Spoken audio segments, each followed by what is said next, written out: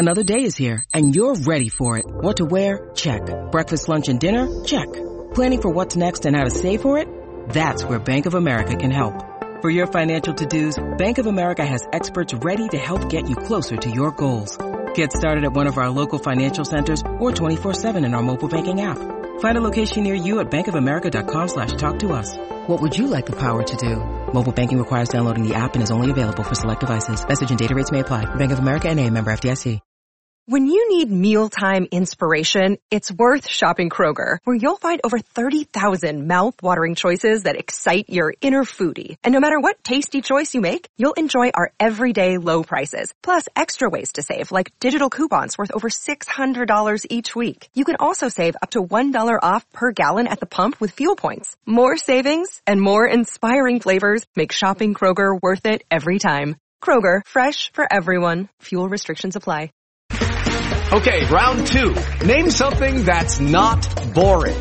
A laundry? Ooh, a book club. Computer solitaire, huh? Ah, sorry, we were looking for Chumba Casino. That's right, ChumbaCasino.com has over 100 casino-style games. Join today and play for free for your chance to redeem some serious prizes. ChumbaCasino.com. No purchase necessary. Void where prohibited by law. 18+. Terms and conditions apply. See website for details. Hello, welcome to the Snooker Scene Podcast. I'm Dave Hendon, and as promised, a second episode of the week, coming thick and fast. And it's an interview with Robert Milkins.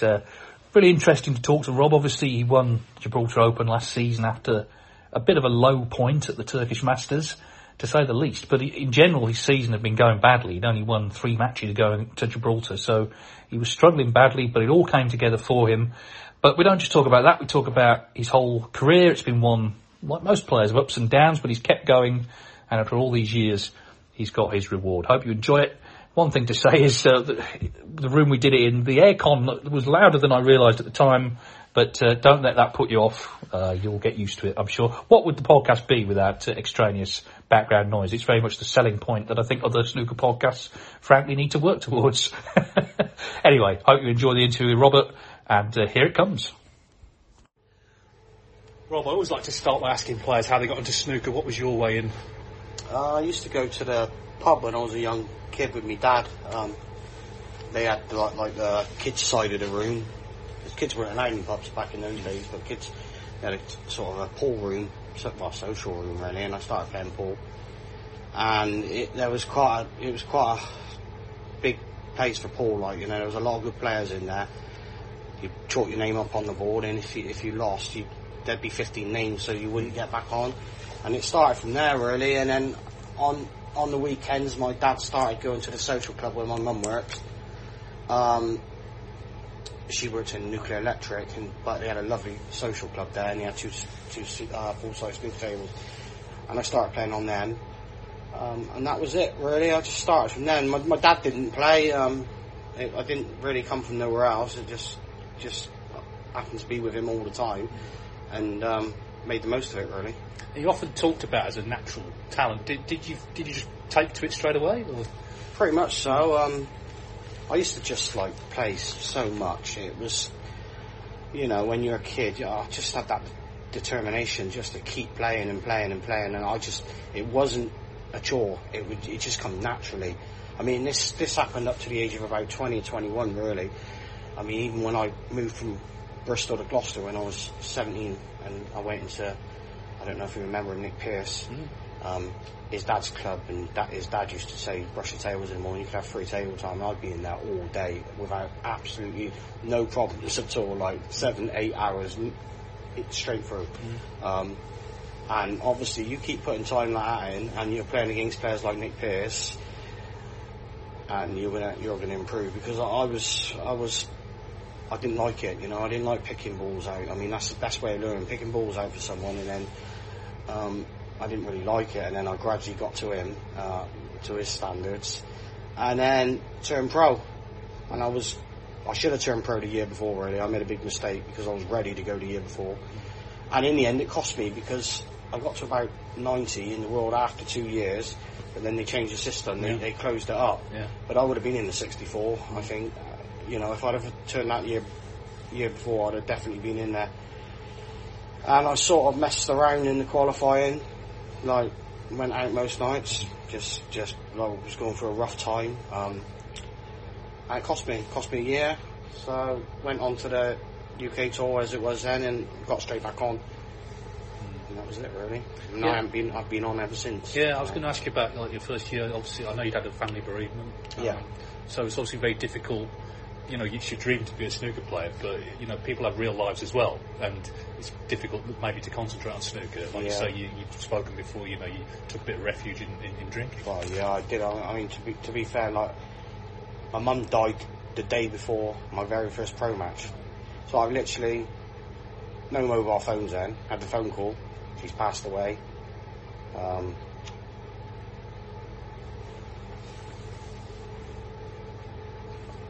Just in Blackpool. I come back. I played 6 matches. I won all 6, and then come back for the funeral. Went back, played 18.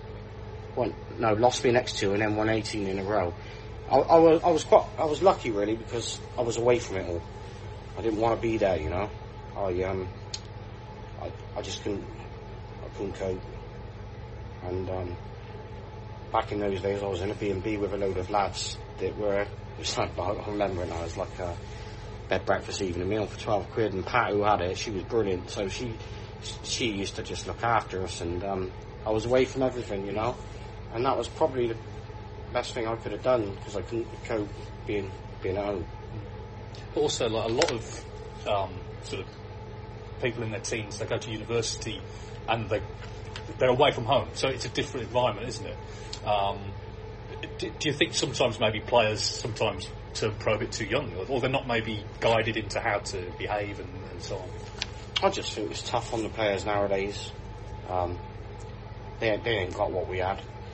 I mean, I used to go walk in my snooker club. I had 700 or 800 break players to play against, and now there's 200 or 300 breakers in the county, let alone in the snooker club. It just isn't the same. We had tournaments every weekend. Willie Fawns, Erlington, Strikers, just so many tournaments. So many tournaments. It was brilliant. It was so good back then. And now they haven't got that.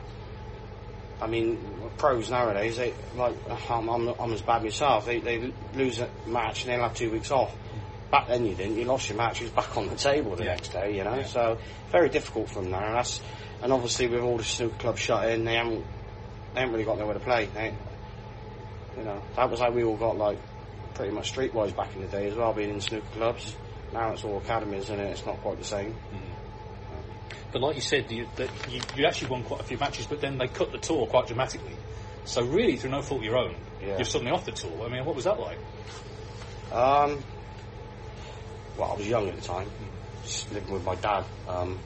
Didn't really have kids. Well, I didn't have kids. Didn't have no financial problems. So it wasn't really that tough. I mean, obviously, if I fell off the tour, like last year I had a real bad season up to Gibraltar, and this year, if I'd have fallen off the tour this year, which can't happen now, I don't think, but obviously then you've got 3 kids to supply. It's a bit different, you know. Well, when you're a 19-year-old, you don't really care. I mean, it didn't really used to bother me at Blackpool. Had so many tournaments, if you lose the odd match, it didn't bother me. It was just the way it was, you know. So, when did you sort of, because you became established on the tour, was there a point where you sort of thought, actually, you know, you're looking round, you think, actually, I'm better than a lot of these guys? Because everyone always says about you, we were just talking, me and Sean, we were doing your match, you know, you've got one of the great walks around the table when you're playing well, you look like, you know, you own the place, which is quite intimidating, actually, for players. Yeah, I don't mean to walk like that, it's just the way it is. No, it's a good thing. It's a good thing. No doubt I've missed the boat a little bit, you know. I think I was good when I was 19, 20. Probably not as good as I think that I was. But I did. I thought I was good then, but, you know, just messed about a little bit too much. Cost me a few times, you know. Had the odd year out, really, and there you go. I mean, you can't really do that in snooker. You start taking the mick out of the game, and it's going to bite you back, you know. And that's what's happened a couple of times. But, you know, I was looking back. You made your debut at the Crucible 20 years ago now, 2002. You beat Fergal.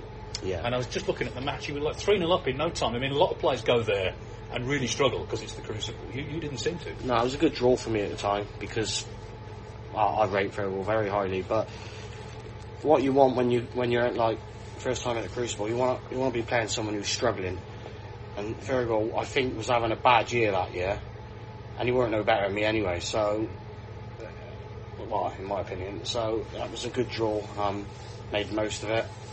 Got hammered the next match against Ronnie 13-2, and that was a big lesson I learnt there. So, yeah, I mean, yeah, Fergal was a great player, but like I say, it was a good draw at the time. But you seem to like the Crucible, the mystique, and all that. You seem to cope with all that very well. Yeah, it might look that way, but probably my biggest downfall all through my career, even last year, is just self-belief, just no self-belief whatsoever. And you wouldn't believe that. Like, I mean, people look at him cocky, fast, but that's deep down inside. No belief. If you ain't got no belief, you might forget it.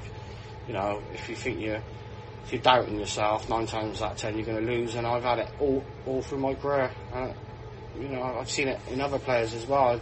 Some players, they get rid of it just like that, and other players don't. I mean, Jack Lazowski was struggling a few years ago, and he was saying to me about his safety, and I said, mate, it's not even your safety. I said, you just ain't got the belief.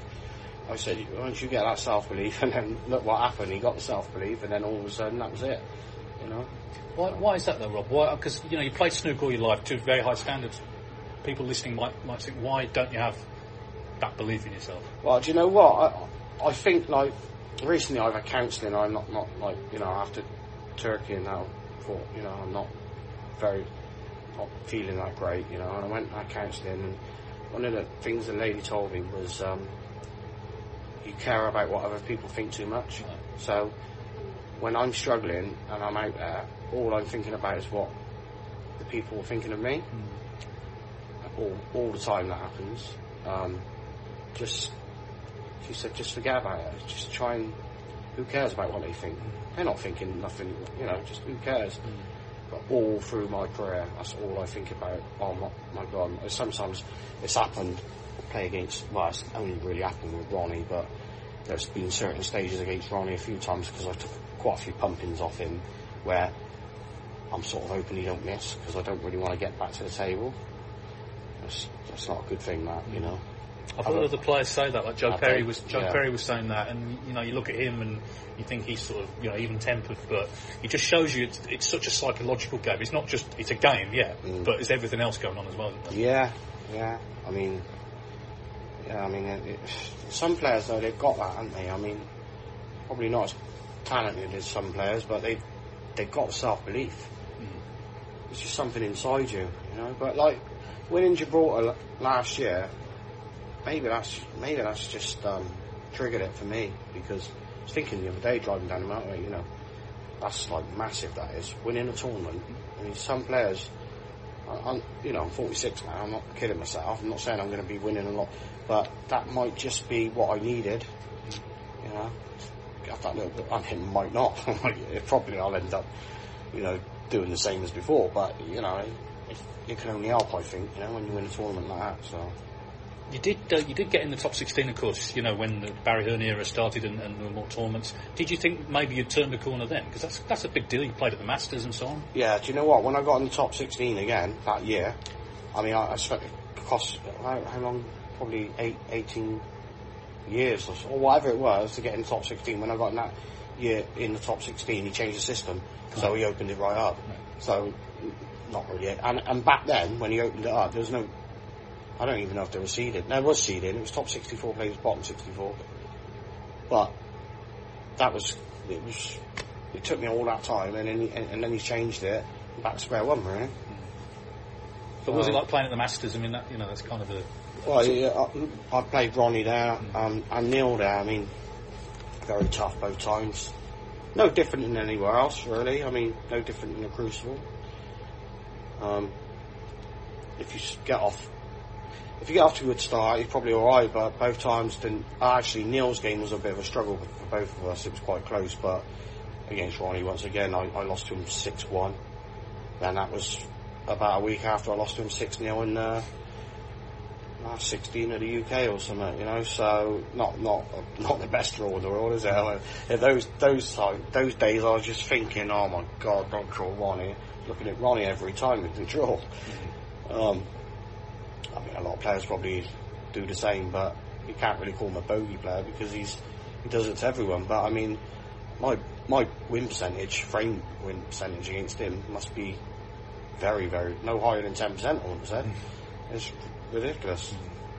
But around the same time, of course, in Gloucester, Paul Mount opened the academy. Yeah. Which, I mean, it's on your doorstep. And I know Paul, you know, a special person to you. That was a great help to your career, I guess. Yeah, I mean, like, the conditions, everything was brilliant.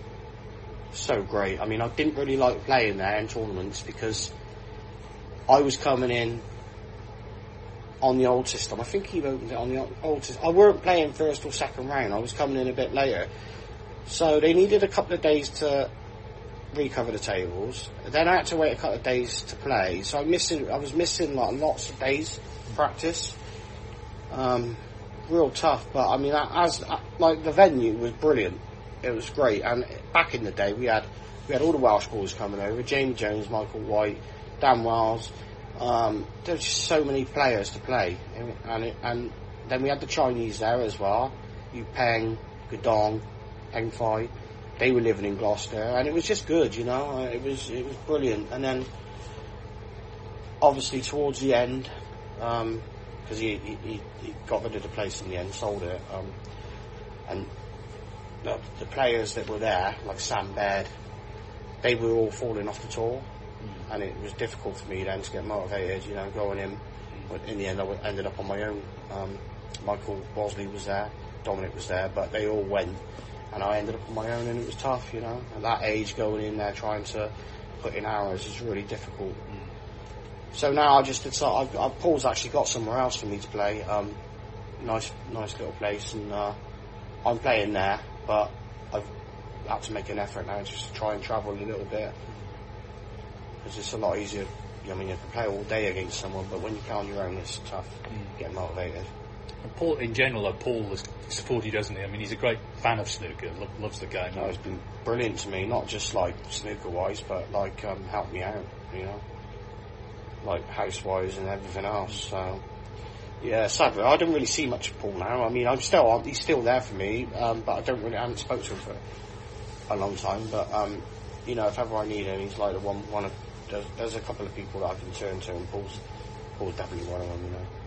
Tell me about, you beat Neil Robertson a couple of times at the Crucible, you know, and obviously every tournament's important, but that's the one, you know, is on the radar. It's like Wimbledon's on now. You know, people are watching tennis suddenly. Yeah. So, what were those days like? You know, the big wins. He always goes there as one of the favourites, but you turned him over twice there. Well, look, the first time I played him, I was a bit fortunate, really. I think he was burnt out. It was a long season. Didn't play well. I didn't play well. He didn't play well. He missed the boat. I think he went 5-2 up or something. He missed the boat anyway. I got back to 5-4, and the match just turned. But it wasn't a great match. In the second match, I played right against him. The next time I beat him, I played quite well. Felt like he's beaten me in a lot of big tournaments, man. He's beaten me in like semis of Wuxi, Masters. He beat me a lot of times. He's beaten me as many times as I beat him. But when you play someone who's as good as him, and you've got a record that's not that bad against someone, it gives me confidence, you know. Obviously, I still don't want to draw him. I mean, if I got to a Crucible this year, he'd be one of the last people I'd want to draw. But yeah, just horses for courses sometimes, you know, and just the way it goes. And psychologically, it makes a big difference. Let's talk about last season, Rob, because it was a bit of a roller coaster. I mean, you've gone to Gibraltar. I think you've won 3 matches all season. Yeah. There was no logical reason why you should win the tournament, but you know, you've been knocking on the door. You've been in semi-finals before. Just tell us about that. Obviously, Turkey beforehand was the other side. That was the low point. Within a couple of weeks, you've won a tournament. I mean, can you explain how that all happened? Well, do you know what? Every single tournament, I sort of think to myself, is this going to be the one? I mean, I don't know if all players think that, but I do think that when I get there, sometimes, like I say about the self-belief and that, it doesn't work out that way, but I'd had no actual expectations in that tournament. You know, like you say, after Turkey and that, I was just thinking of trying to win the first match, pick up the $2,000 to try and get by it, you know, hold out until the World. Of course, I won the first match, and then like second, third, fourth, fifth, you're playing for $1,000 each time. It's not massive pressure on me. I had a decent draw, really, to get through. I think I fairly good, but obviously I played Mark Allen, who's always tough, you know, and I played well against him, really. I mean, from 3-1 down, I won a black ball game, and it just turned, and I made a good break in the last, and that might have been the one that just clicked it for me. And yeah, it's just amazing. Even in the final, I was knackered. I had 2 hours wait for the final, and I weren't enough time really, because you've been to Gibraltar, you know what it's like.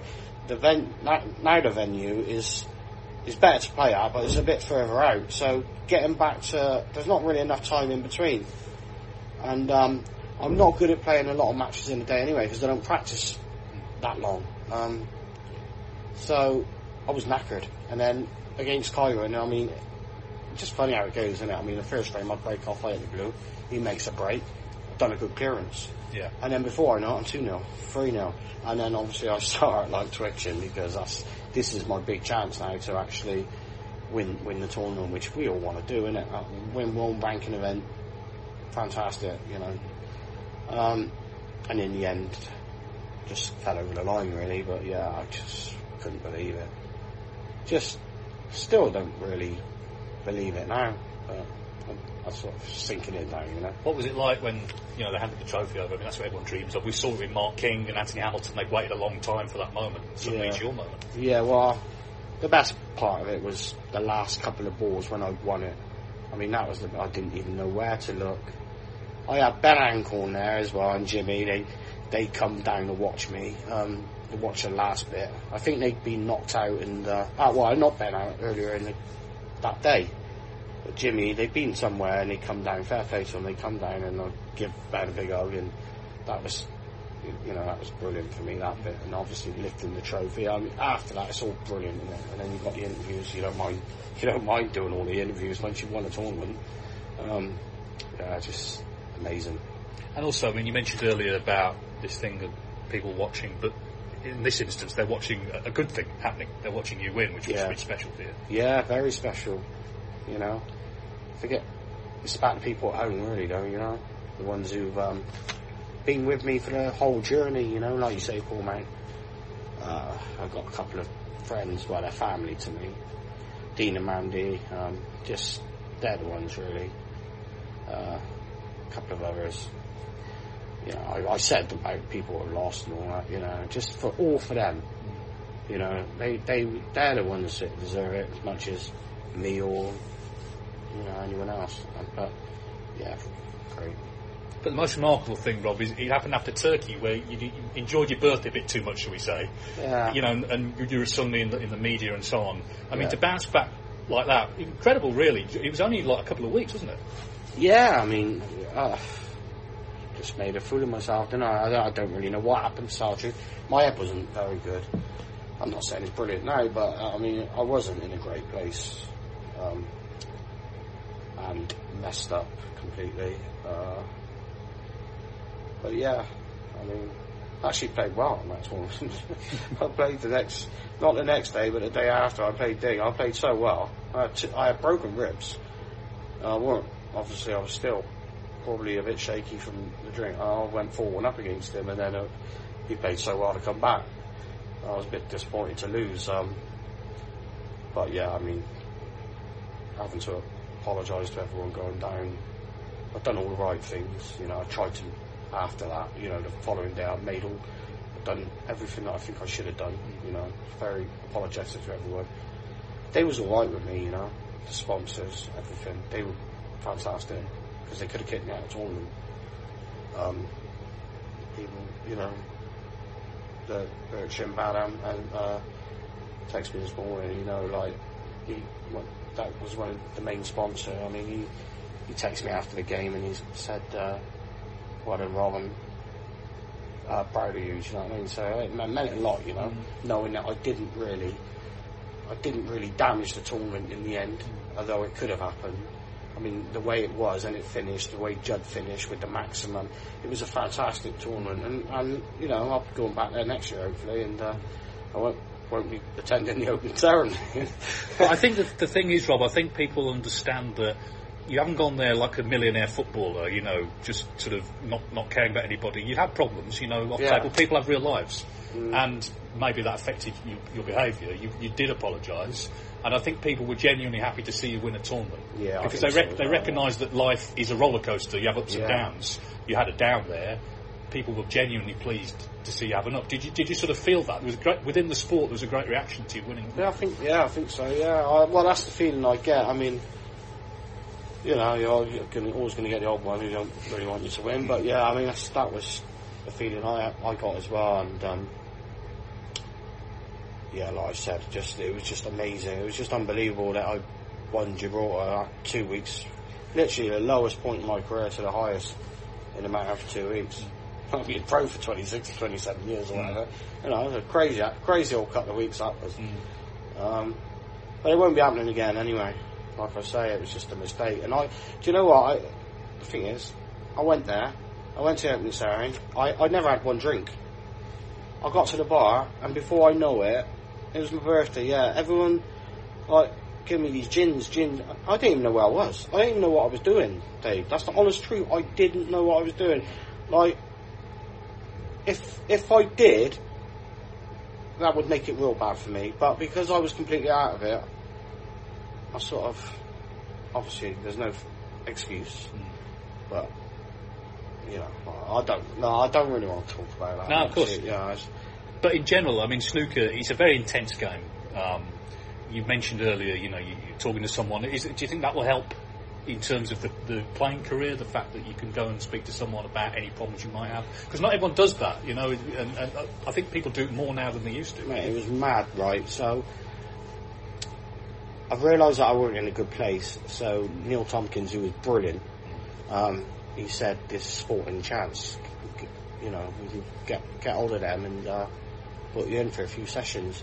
And this lady, not far from where I live actually, went and spoke to her, lovely lady. But I was actually opening up to her things that I've told people, nobody else knows, told you. Nobody else knows these things that I was holding in, like, and I was speaking to her about it. Mainly to do with my mum's death, a couple of things, like, you know. And, you know, it's just like massive weight. Yeah. Like, can't explain it really. Like, massive weight off my shoulders. So maybe I had something to. Well, I no doubt it did have something to do with it. Maybe went there knowing that I've a lot of freedom, you know. Well, in terms of, like, this season we're starting out, you're 27 in the world, so things have turned around, helped by that big win. What are your sort of immediate goals now? Because, you know, it looked like you might be off the tour. You could have been in Q School. You look pretty safe now. So what are your sort of immediate goals? I haven't really got any, to tell the truth. I'm just playing every match as it comes. Like I say, I mean, winning the tournament's massive. I haven't got that sort of stigma like attached anymore. It's all gone now. It's done. So anything's a bonus now. You know, if I get into that position again, quarters, semis. I mean, the times I got there before, I never really played that great anyway. Like a lot of games, I've won games where I haven't played well.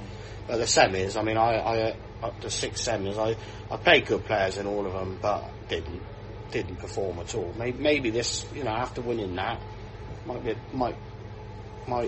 a bit of a different story. You know, I might actually relish a chance to get to a final again and push on. You know?